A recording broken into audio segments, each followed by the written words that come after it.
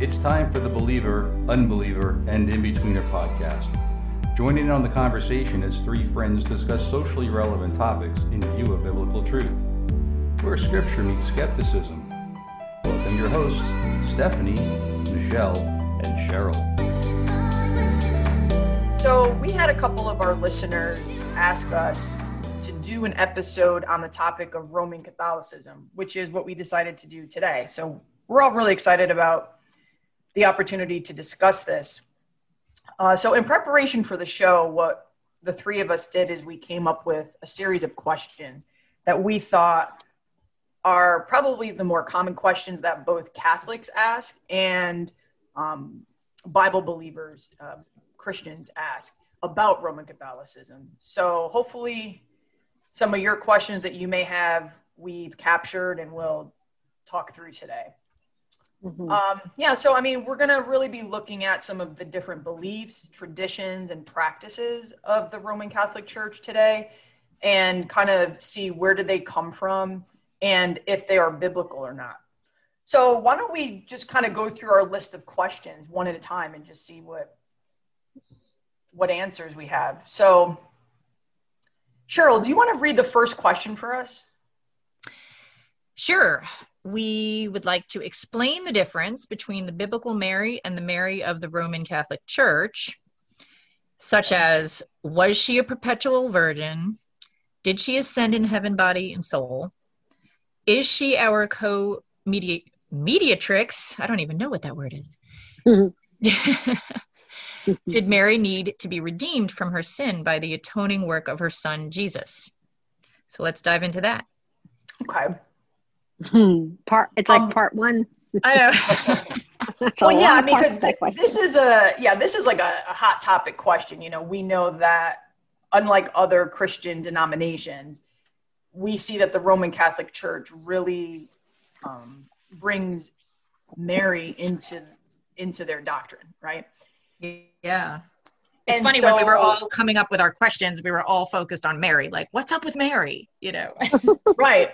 And it's really interesting because I think all of us grew up Catholic, right? I mean, we all have Catholic upbringings to some degree. To some degree. Because you were Catholic and Jewish, right? So you have that Catholic. Oh, well, I have. I wasn't that religion. I was no religion, but I do. My mom's Catholic. Her family's Catholic. So yes, and my sister's Catholic. So I only know, I know little bits and pieces. I never really studied it, but I do.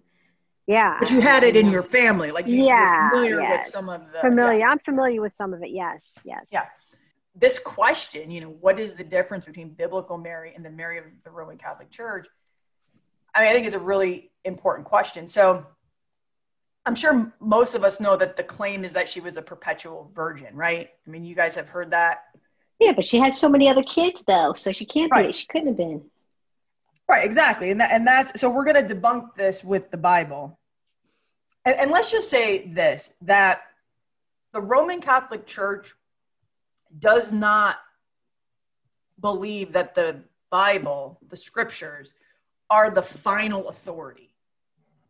So this is where it kind of differs from evangelical Christianity. Roman Catholics, they have what's called the Roman Catholic Catechism, which is over 1,000 pages long. Those are the doctrines of the Roman Catholic Church. That's what they follow and that's what they practice. And within those doctrines, you're going to see a blending of Christianized pagan beliefs, right? But that's what they follow. And their final authority ultimately is the Pope. He's infallible according to the Roman Catechism. And the popes receive, according to them, extra biblical revelation. So they have the authority to add to scripture or alter scripture if they claim that they've received new revelation from God. So the idea that the Bible is complete, it's been preserved, and it's final, that is not what a true Roman Catholic believes. Now, that does not mean that there aren't Roman Catholics out there who think otherwise. Good for them. Keep reading your Bible. But I just need to be clear that what we're going to read now is going to contradict a lot of what the claims of the Roman Catholic Church state, but that's why. Because if you go in the Catechism, it's going to say that Mary was a perpetual virgin, but the Bible says otherwise. So now a Catholic has a decision to make. Who do they want to trust? And that's an individual choice. Okay. But wait, perpetual virgin is still a different topic than virgin when she was carrying Jesus, right? So, let's just make sure we address both. Yeah. So where Roman Catholicism agrees with the Bible is they also agree that Mary was a virgin when she conceived Jesus. That is biblical, and they do acknowledge that.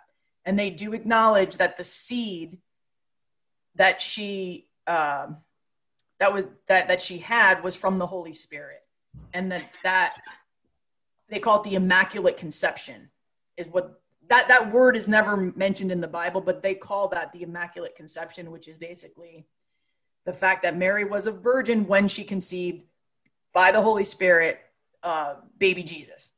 Right, and then she got married to Joseph and then had other kids, so she wasn't perpetual. Right. So to Cheryl's point, she was not perpetual. She was a virgin at the time of Jesus's conception, but then she had other kids. Yeah.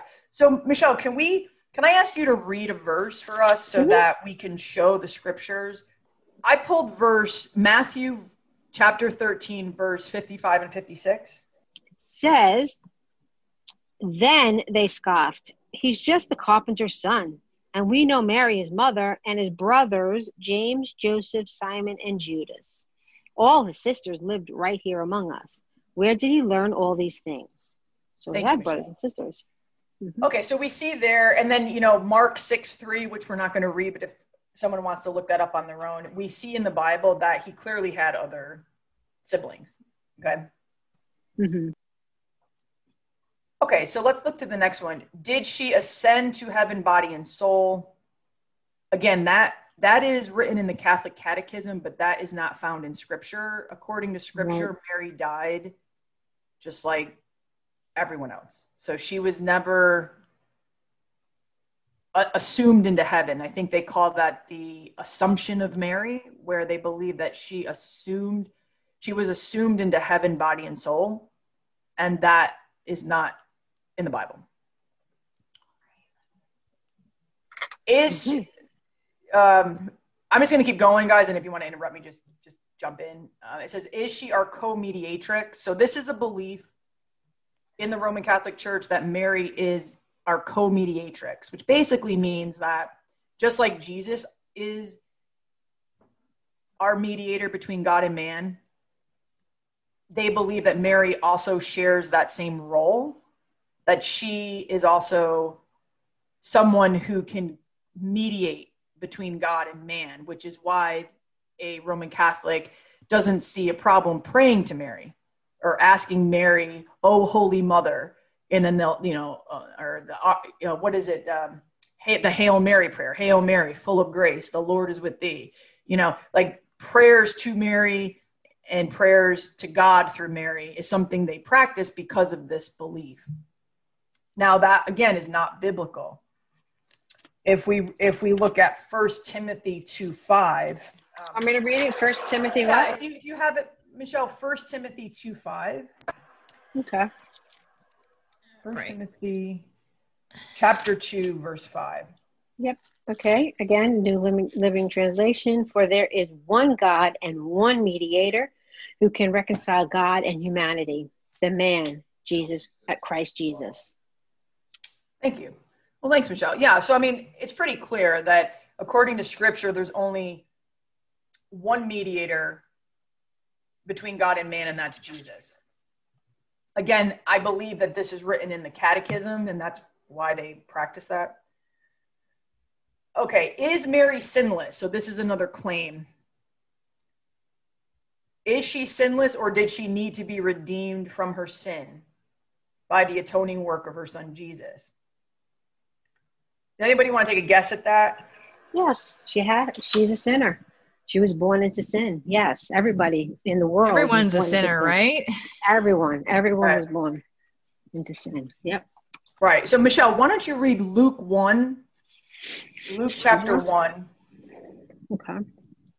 verse 46 and 47, and then let's take a look at what Mary says to her own son. Mm-hmm. Okay. Let me get over here. Okay, so it says here, 46. It says, Mary responded, "Oh, how my soul praises the Lord, how my spirit rejoices in God, my Savior." Thank you. But So then right here, we see Mary calling her own son her savior. If she was sinless, she wouldn't need a savior. Okay, so I mean, just by going through some of this, we see that a lot of the claims of the Mary of Roman Catholicism differ from the biblical Mary. And we explain why that is. And so for a Roman Catholic who might be listening to this episode, again, it just comes down to, for you, what do you believe is your final authority? If you believe the Bible, the scriptures are your final authority, then you're going to believe something different. If you believe that the Pope and the Catholic Catechism are your final authority, then you're probably going to believe the claims of the Roman Catholic Church. The other thing I thought I would also share here as it relates to Mary is, where did this come from within the Roman Catholic Church? And going back to what we said earlier about how they Christianize a lot of these pagan beliefs and pagan gods, we see that the Mary of Roman Catholicism, it was the worship of Isis back then, that they just put like a Christian face on. And it's interesting because when you look at the way the pagans used to refer to Isis, they called her the Queen of Heaven, they called her the Mother of God, and they called her the Divine One. And these are all the same titles that the Catholics give to the Mary of Roman Catholicism. And I pulled a verse from the Bible because I thought this was really interesting. Jeremiah chapter 7. And I'll read it. I just have to find it. Hang on. Jeremiah chapter 7, verses 17 through 19. God actually even mentions the Queen of Heaven here in the Bible. Because remember, at this time, paganism was rampant, So we do see some of this mentioned in the scriptures. Okay, Jeremiah 7, verses 17 through 19. It says, so this is God speaking to the prophet Jeremiah. God says to him, "Don't you see what they are doing throughout the towns of Judah and in the streets of Jerusalem?" And he's talking about the people of Israel. They were practicing idolatry, and they were moving towards the practice of paganism. And God was getting really mad at them. So God's saying to Jeremiah, "Don't you see what the Israelites are doing throughout the towns of Judah and in the streets of Jerusalem? No wonder I am so angry. Watch how the children gather wood and the fathers build sacrificial fires," because they used to make sacrifices to these pagan gods. "See how the women knead dough and make cakes to offer to the Queen of Heaven." So that's a reference to this Isis. "And they pour out liquid offerings to their other idol gods. Am I the one they are hurting?" asked the Lord. "Most of all, they hurt themselves to their own shame." So I just wanted to offer that information. This is all great. I would say it's all great. Like you're really reading great scripture and everything. But you're right. It's basically it's you can have them. The Catholics listen to this, and they're still going to use the Catechism as their final authority, or that they're not going to. Their excuses, because I spoke to my sister who's a practicing Catholic. And I told her about the Bible, and I told her scripture, and I showed it to her. And she's led by a monk, not a priest. He used to be a priest. He tells everybody that, and this is what the priests are telling the people, is that, oh no, that Bible, it's just like the game of telephone. It's been a story that was man-made, and the story has changed as it keeps, as the years go by, it changes, just like the game telephone. That's what he told her. So that's what the priests are like, they're almost brainwashing people. So yeah, it's like God has to take the veil off of these people. So how is the catechism different than that? Isn't that man-made? Like, but the catechism is man-made too. So like, what's the difference? The Catholic Catechism is a recording of the practices and doctrines and beliefs of the Catholic Church. It's not. Oh, right. It's more of a like procedural document, right? Like it's not exactly. It's their explanation of what everything means, and and what they did is they took aspects of the Bible, mostly from Matthew, Mark, Luke, and John, the Apostle Peter and what he was preaching to the nation of Israel during Jesus's earthly ministry. That's what most of what they take is from. And then they'll blend in pagan practices and put a Christianized flair on it. And we're going to go through it, and I'll show you that. So that's what the catechism is. It's not scripture, but I think what Michelle is saying, and you're right, Michelle, is, and again, this is a personal decision for everyone. And we're not saying that a person can't make a free will decision to be a Catholic. I think all we're trying to do on this episode is, if a person chooses to be a Roman Catholic, then it's good to be aware of what your religion is teaching, right? Because a lot of Roman Catholics don't read the Bible on their own, and so they may not be aware of what's in the scriptures. But at the end of the day, everybody has their free will choice to make whatever choice they want, and we respect their free will, right?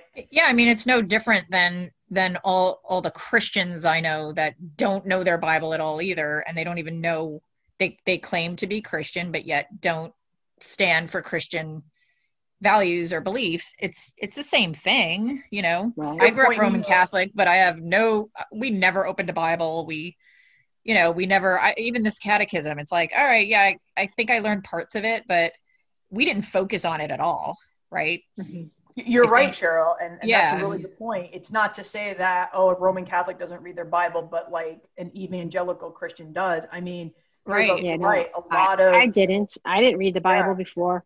I think we just grew up with, the good deeds thing, like just be a good person, right? Like that was our mission.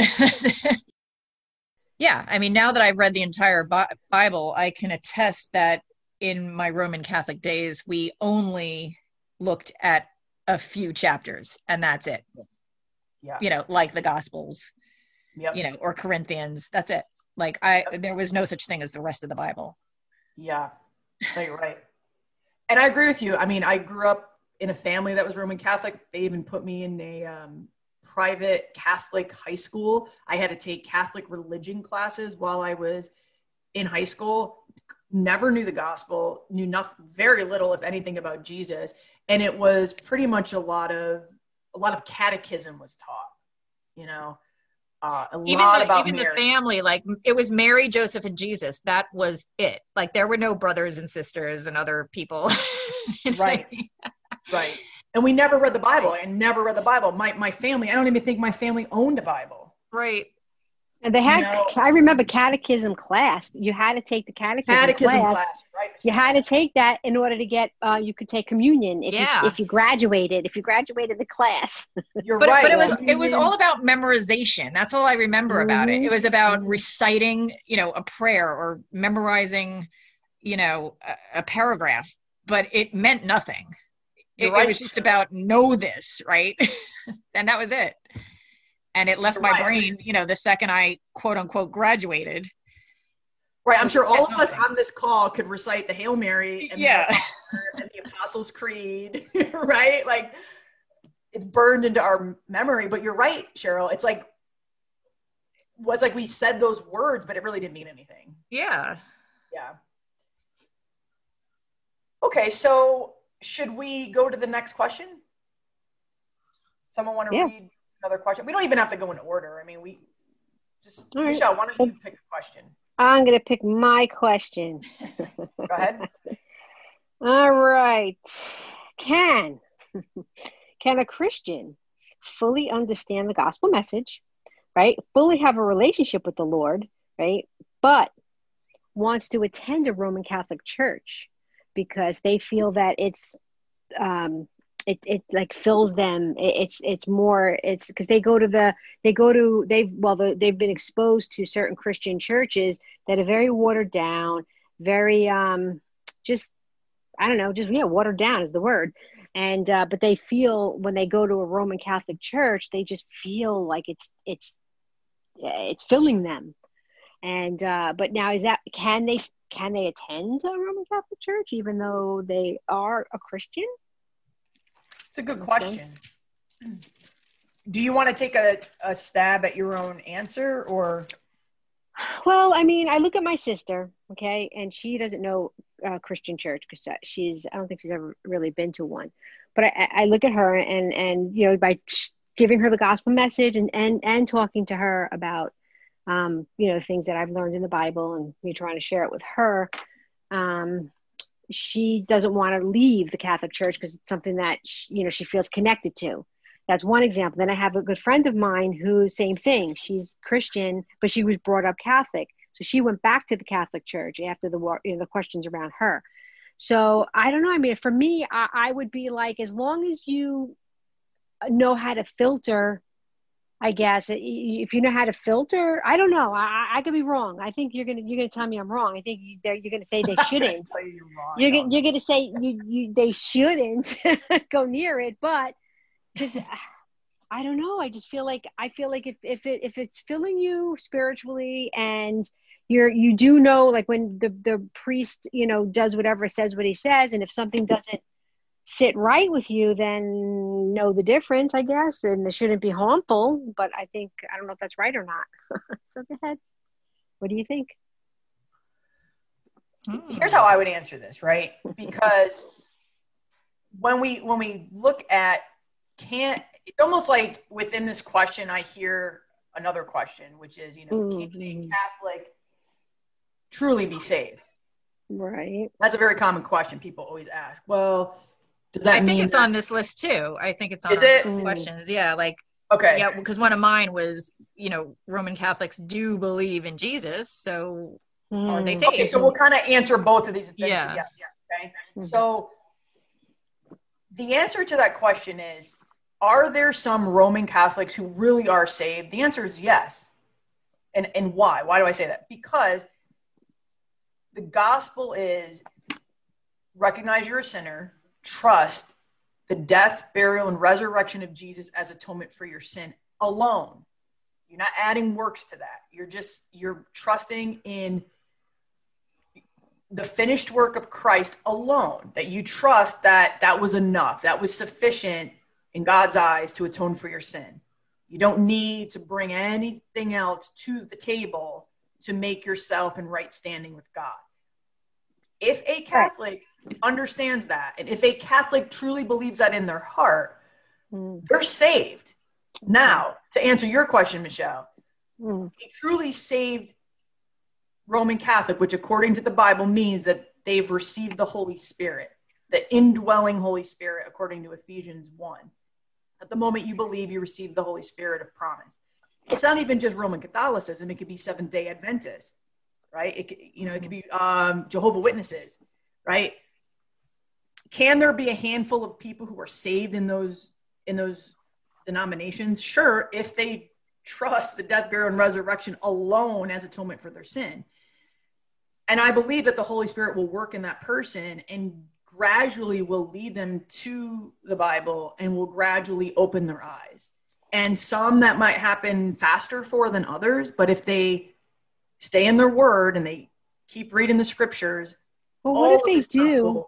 All right, but what if they do, but they're interpreting it a little bit different, like that? Again, with my friend, she's in the Bible like every day. She's in the Bible every day, and she knows her word. She does, but I think she misinterprets some of the things that she's reading. Some of the scripture she's misinterpreted, like she doesn't rightly divide it. So, but yeah, I still believe that she's saved because she does believe in the finished. But it's just that she's not really rightly dividing the Bible. So there are things in there that are, she's very like, you got to work out your salvation with fear and trembling. You could lose your salvation. Like she would say stuff like that, where she kind of, would say that, well, why does it say that then? She's like, it says, so she's not reading it in context, I guess. Yeah, I think that comes with spiritual growth, Michelle. And the more she seeks to know the Lord and to know the word, God will sort that out. Now, I would say to someone out there, it's really about seeking the truth of God and seeking Christ, not seeking after a man. So be careful if it's like, well, my priest tells me this, so therefore he's right, because then that's like giving more authority to him rather than the scriptures. And does a person have a choice to do that? Yes, they do. But a person who is saved, which is really what we're asking here, they have the indwelling Holy Spirit, I believe the Holy Spirit will lead them into, the truth eventually as they continue to seek God in prayer and say, Lord, is what my priest is telling me, is this true? Is this what you say in your scriptures? But again, they have to make the scriptures their final authority. If they're making the Pope their final authority, then that transformation isn't going to happen for them. And they have to be careful, because if a person believes their works are either saving them or keeping them saved, then they're trusting a different gospel, right? Our good works don't save us, and they don't keep us saved. Mm-hmm. So what do you do with a person that believes both? Which is, of course, like there may be a little cognitive dissonance going on there, but my mother, for example, sure, she believes in Jesus and that he died for our sins, but she also believes that she has to do good things to kind of get in the front of the line and at heaven's gate. So what do you do with someone like that? Well, again, it really depends on what your mom is really believing about that. If she's like, hey, I just want to do good works because I'm saved by God's grace and his love and grace is working in me, and so I joyfully do these things, great, because the Bible says we're saved unto good works. That's a completely different understanding than a person who is saying, I have to do good works. See, the law says I have to, grace says I want to. So when a person is doing something because they feel they have to, I have to do this so that I get in God's good grace, they're now in the law. They're now under the law. Yeah. Right? And on earth, we call that codependence, right? Well, yeah, I'm just saying from going against to please others, right? So, and I do believe that's what's going on with her. I'm just listening. Yeah, and God doesn't need our good works. He needs us to trust the finished work of his son. And if your mom does trust that she's a sinner and God died for her sins and rose again, and that's sufficient in God's eyes to atone for her, and that's it. She doesn't need to get baptized. She doesn't need to keep the 7 sacraments of the Roman Catholic Church. She doesn't have to go to Mass and get the Eucharist every week, because unless she does, her sins aren't forgiven, which is what we'll get into the Eucharist in a minute. But yeah, so she believes both, right? She believes both things. She Jesus, but also I have to go to church or else. Yeah. Okay, so here's what the Bible says. And again, this is where like your mom has to work this out in her own heart between her and God, right? Because none of us are going to know her heart. But what I would say she would want to look at, because the Bible says we should examine ourselves. So I don't think there's anything wrong with us examining ourselves to see if we're in the faith. I mean, she can examine herself and say, well, am I really trusting the finished work of God, or am I feeling like I have to add to that? And if your mom feels like, if I don't go to church, then I'm going to hell, now she's making it works-based. Now she's saying, God, if I don't show up on Sunday and I don't add to what Jesus did for me, then you're going to send me to hell. Which, if that's what she's really believing in her heart, then I would say she needs to go back to the cross. She needs to go back to the gospel and examine, where is your faith? Is your faith in what you do? Even if it's a little bit of what you do, it's still in you. Or is it 100%, we're saved by grace alone, through faith alone, in Christ alone. Yeah, because then it goes back to, my salvation could be taken away at any time if I don't keep doing this or that. You're right. Cheryl, and the Catholics like to use two verses, are very common. Work out your salvation with fear and trembling, which means that we are to, because of our salvation, we are to walk worthy of our salvation. That's what that verse means. It doesn't mean work out your salvation, meaning keep your salvation. That's not what that means. It means work it out, like show it out, like, now that you are saved, walk as though you are, right? Live as though you are. So work it out with fear and trembling, meaning with respect for the call that God has called those in Christ unto. We're called unto good works, and we are to live as the ambassadors of Christ. So you're doing it because you want to, not because you have to. God said, I'm giving you salvation. You are saved. So now act like it, Yeah, from a humanistic perspective, it's just about agenda. It's just about motivation. Why are you doing what you do? Exactly. And then they'll use the verse in James that says, faith without works is dead. So they go, see, you're going to lose your faith. You're going to lose your salvation if you don't have works. But what they don't read is the very first sentence of James that says that this is written unto the 12 tribes of Israel scattered abroad. Yeah. And they use this a lot in the churches too, to get you to serve. It's like they want you to serve. So they do this big push and they put a lot of guilt on you. And then people wind up serving for the wrong reasons. And now I did. I served for the wrong reasons. I was doing it because I wanted to be in the in the in crowd with and I wanted to impress my leader, and I wanted to make sure that the pastor saw that I was serving, make sure that they know, here I am, I'm here, I'm serving, look at the sacrifices I'm making. It was all for me, not for God. And then when I realized that, when it switched, I guess the Lord, guess you could say that this is where, he showed me that I'm there to serve him. And when I had that attitude, it was definitely different. But the Bible does say that we're saved unto good work. So a Christian is not saying like, oh, keep living in sin. The Bible says that grace leadeth to repentance. So when a person receives the grace and love of God and allows it to work in them and through them, repentance is a natural fruit. It's just what happens. It's just like the fruit of the Spirit is made manifest.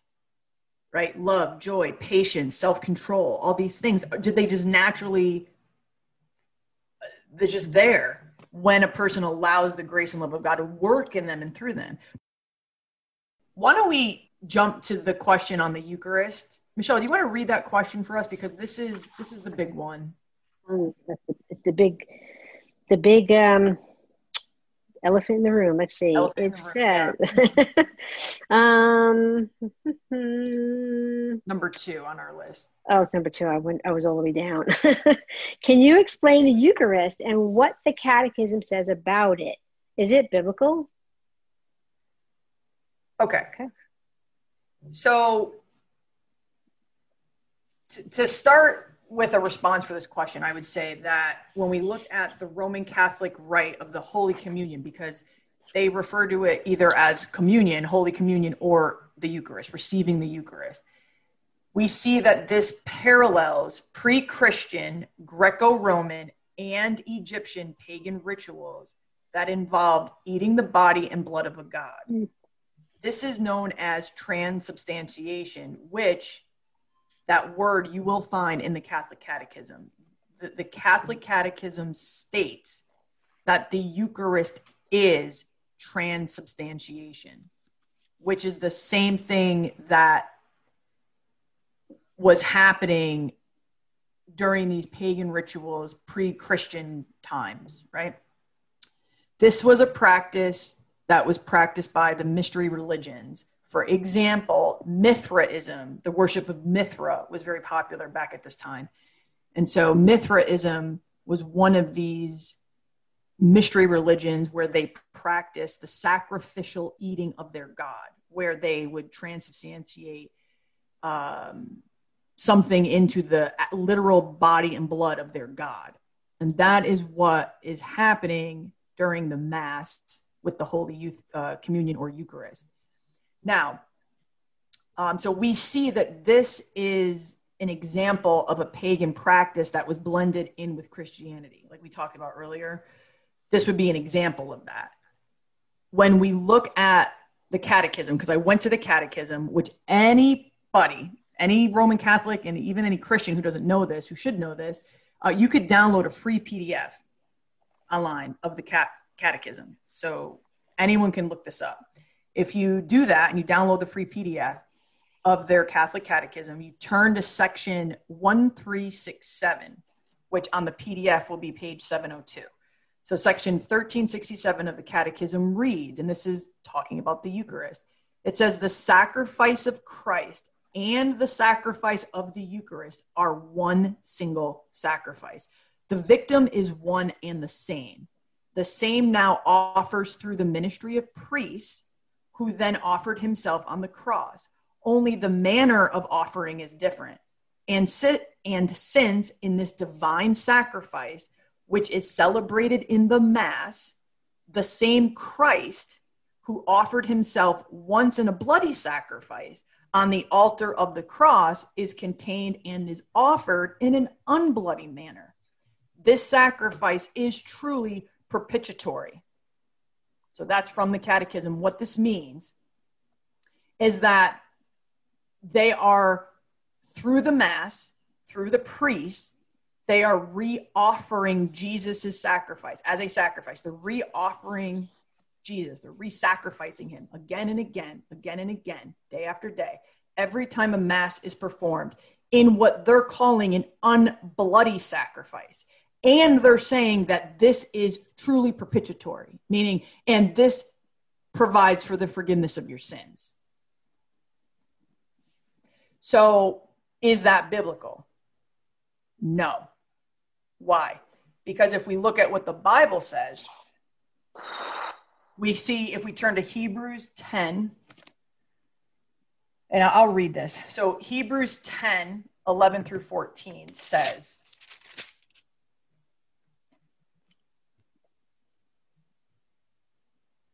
I'm going to start in verse 11, chapter 10. Under the old covenant, remember we talked about Peter being the apostle that the Roman Catholics follow? Okay. Under the old covenant, the priest stands and ministers before the altar day after day, offering the same sacrifices again and again, which can never take away sins.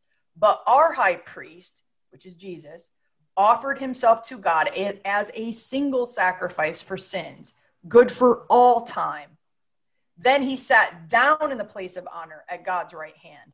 There he waits until his enemies are humbled and made a footstool under his feet.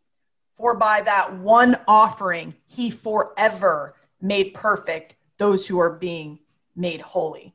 So what the Catholics are doing is they're mimicking what was under the old covenant, where the priest would stand on the altar and they would offer animal sacrifices again and again and again and again for the remission of sin.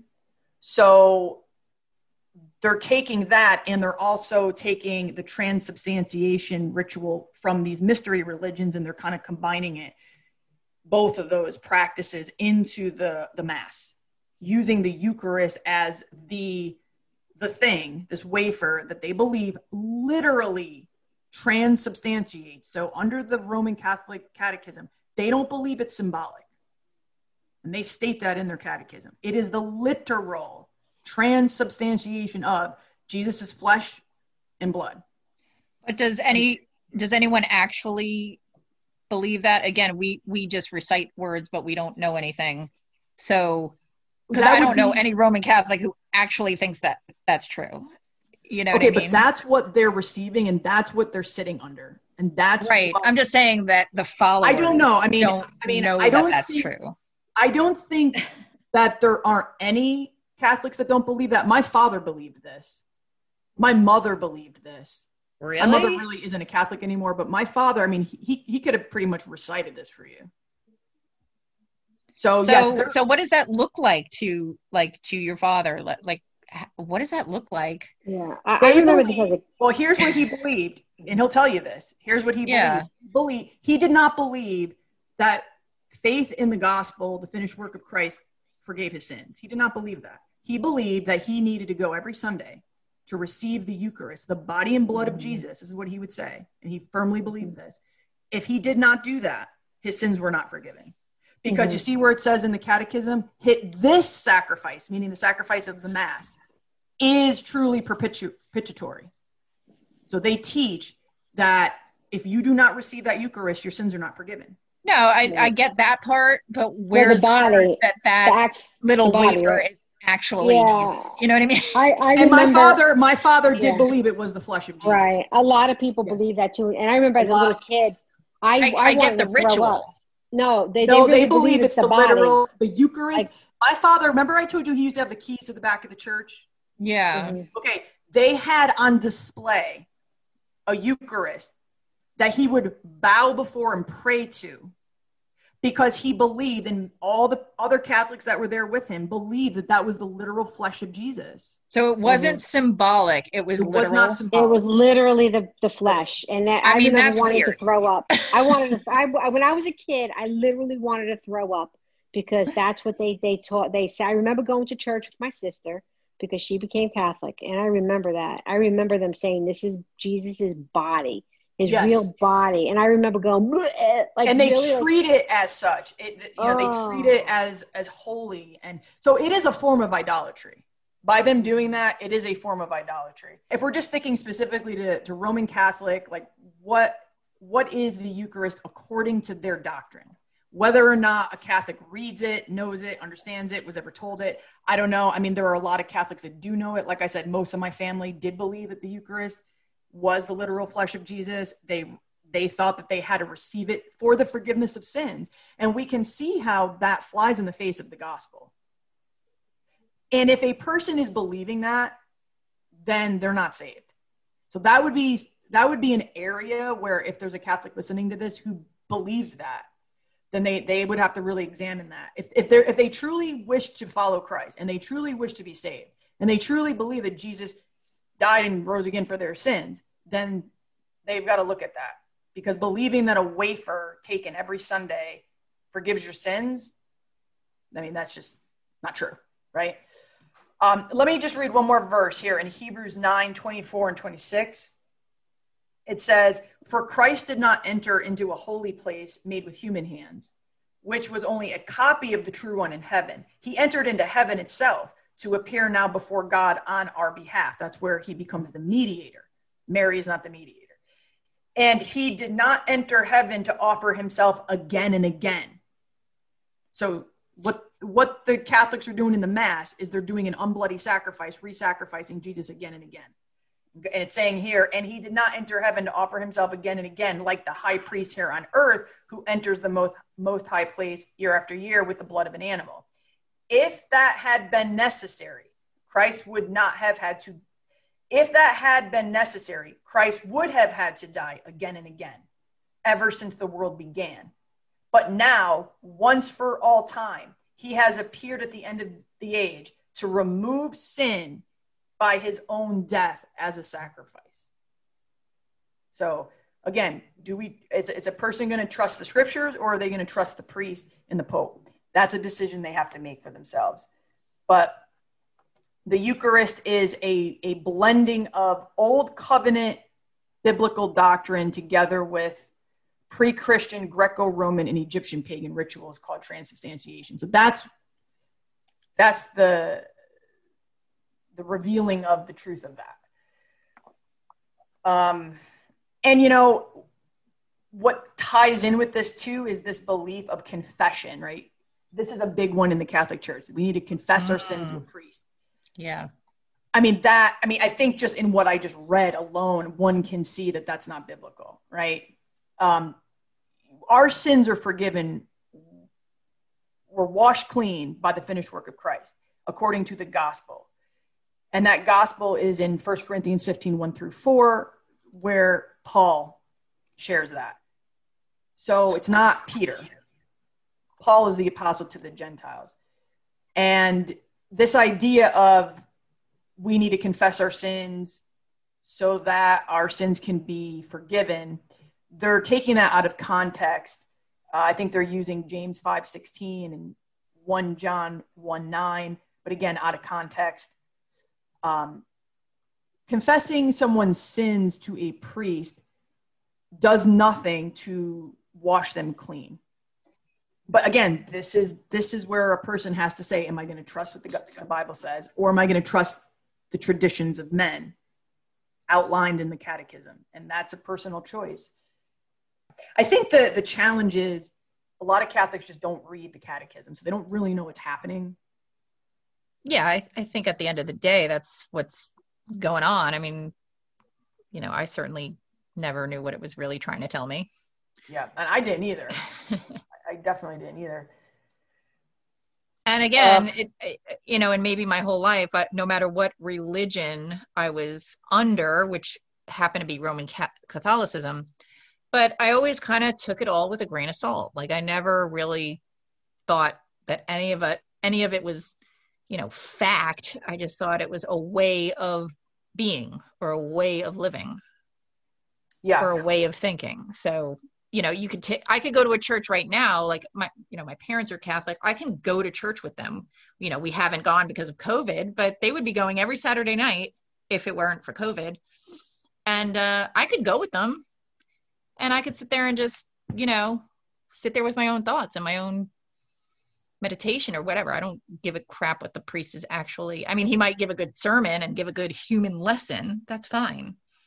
But I don't give a crap about the rest of the rituals, Yeah, and I think this becomes important for those who want to be believers or who think that they're believers and who believe in heaven and hell. This becomes important. This becomes important for the Roman Catholic who wonders if they're saved, because most Catholics, if you ask them, do you know if you're going to heaven? They'll say, I don't know. And nobody can know.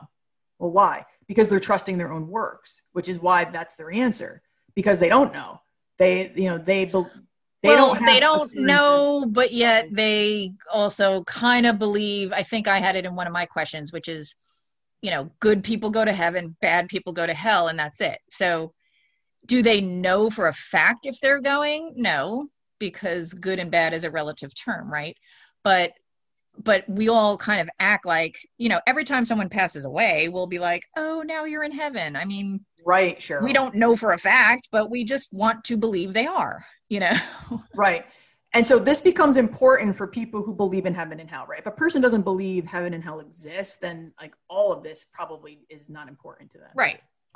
But for those who recognize that these are real places in an afterlife, right?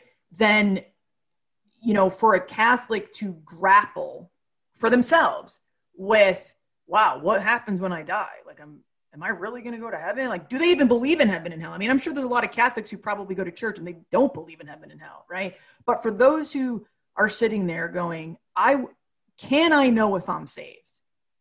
The answer from the Bible is yes. The Bible says that we can have and should have assurance of our salvation, Paul says. That's the helmet of salvation that's talked about in Ephesians 6 as part of the armor of God. So when we are trusting what Christ did alone for us, we have assurance of salvation. I know I'm going to heaven. Why? I know I'm saved. Why? Because I'm trusting the finished work of Christ. If I was trusting myself, I would have zero assurance of salvation.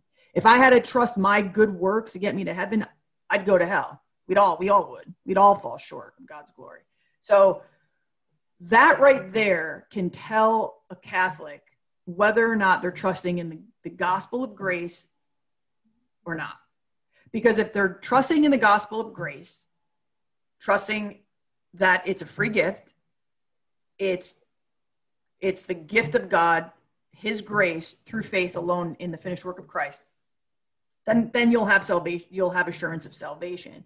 If you're trusting in how many times you're getting the Eucharist every week, how often you're going to church, whether or not you confessed every single sin to your priest before you died, if you're trusting, did I get all the 7 sacraments, which is part of Mithraism, by the way. The sacraments in the Catholic Church comes from Mithraism.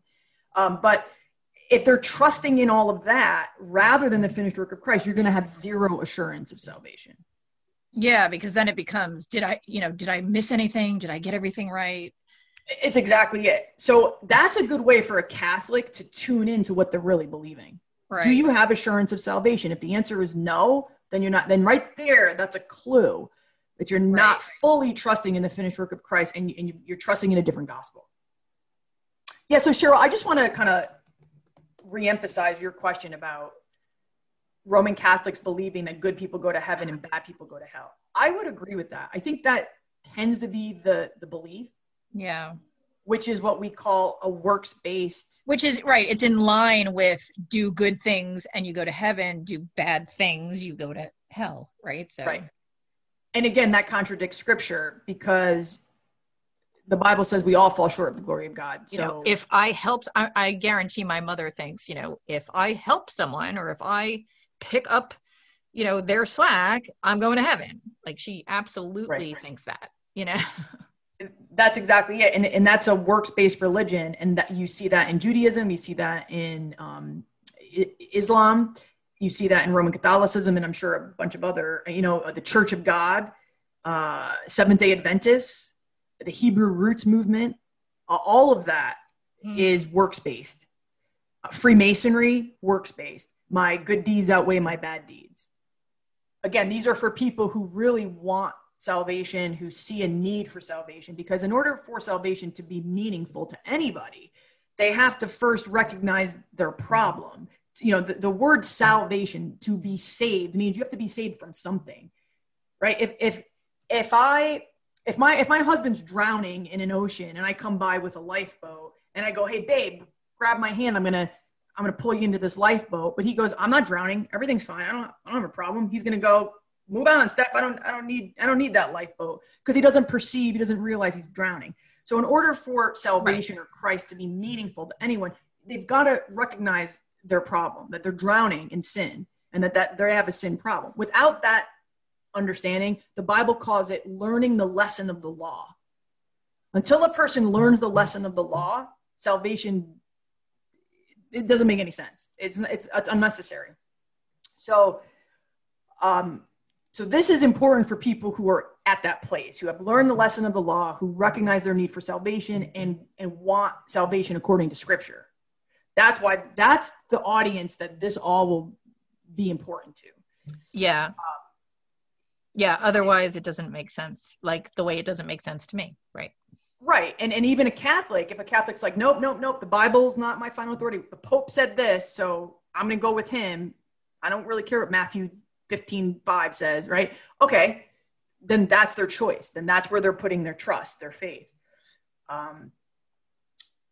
Okay. I'm just looking at our list of questions. I think we pretty much got all of them. We had a question here about, does a Catholic person think the Pope is the final authority? True Catholics would say yes. Right, Michelle? Yeah, I think we addressed that, I think, in the beginning, right? Yeah, we addressed that. I pulled two quotes. I wanted to read this, and then we could probably make this the last question. But I pulled two quotes from popes of the past that show how these popes look at themselves as God on earth, right? So this is a quote from Pope Pius IX. He says, I alone, despite my unworthiness, am the successor of the apostles.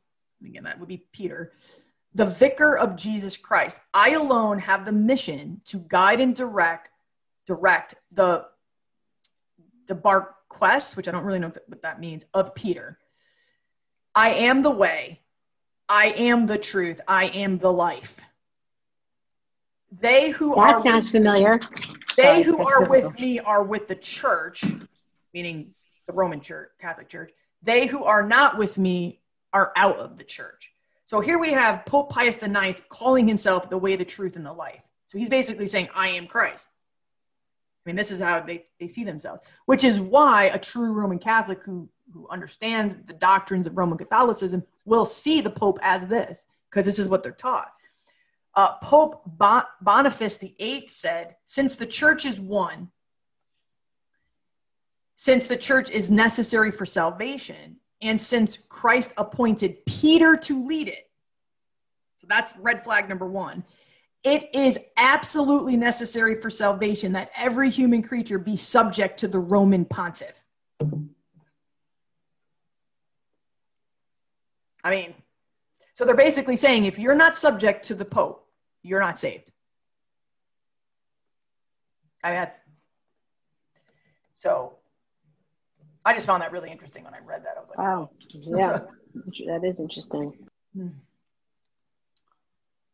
Okay, guys. And we had something about the saints, that them praying to the different saints. Again, this is just what they did is they Christianized the pagan gods of Greco-Rome and Egypt, and they call them the patron saints. So it's the same thing that these saints in the Catholic Church are there as protection. People pray to them for protection and guidance. And it's like, St. Anthony's the saint of the impossible. And, I have a question about that. Yeah, I mean, go ahead. I understand that in Christianity, it's a basic rule to not have idols or, not perform idolatry. But at the same time, it's like, but you idolize Jesus. So is it okay to idolize this one person, but not others? Or is idolatry in general not cool? The biblical definition of idolatry is putting something or someone above God. And because Jesus is God, according to Scripture, I see. Right. Then not putting him and he's the mediator between the Father. That's the loophole. Like, to me, I'm like, that's the loophole. There you go. Yep. Yeah. So it's not. Now, what you're saying is what the Jews say. Jews will say that Christians are guilty of idolatry because they don't recognize Jesus as divine. Right. Yeah. Maybe I'm really Jewish. Is that what's yeah, isn't that funny? I was so Jewish and I didn't know it. Right. I was taught that why pray to a man? You don't pray to him. You got to pray to God. There's one God. That was a very big right thing that they taught us.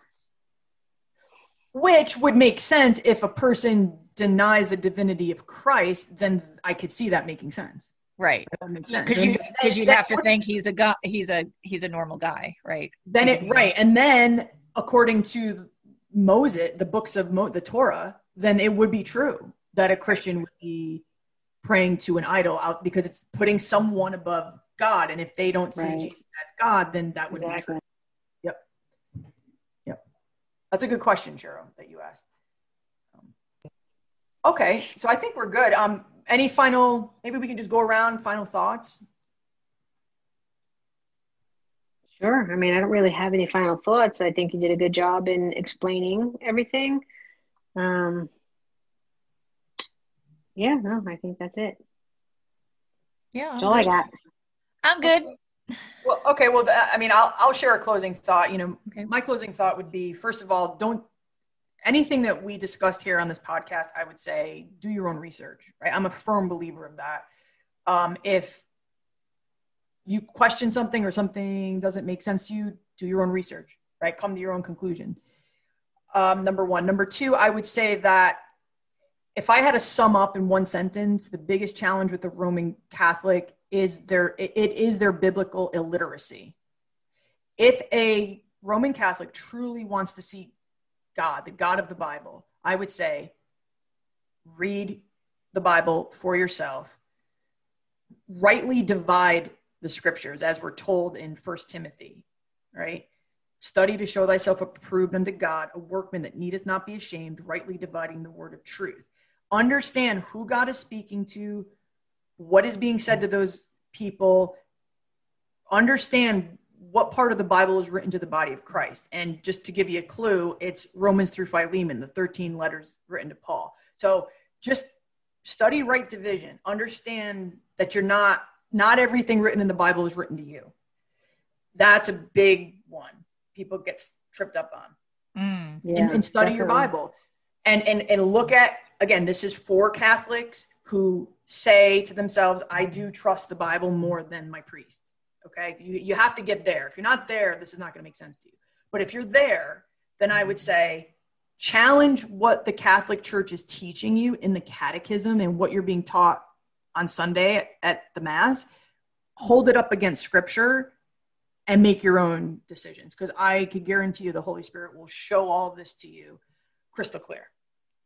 discernment, and we grow in discernment by growing in the Word of God. Outside of that, you're just going to trust the traditions of man. So I would just say that would be my final thought. Okay, guys. All right, so then why don't we say goodbye to our listeners and then kind of close out here. All right. Thank you guys for tuning in. All right. Okay. Thanks, Bye. guys. Bye.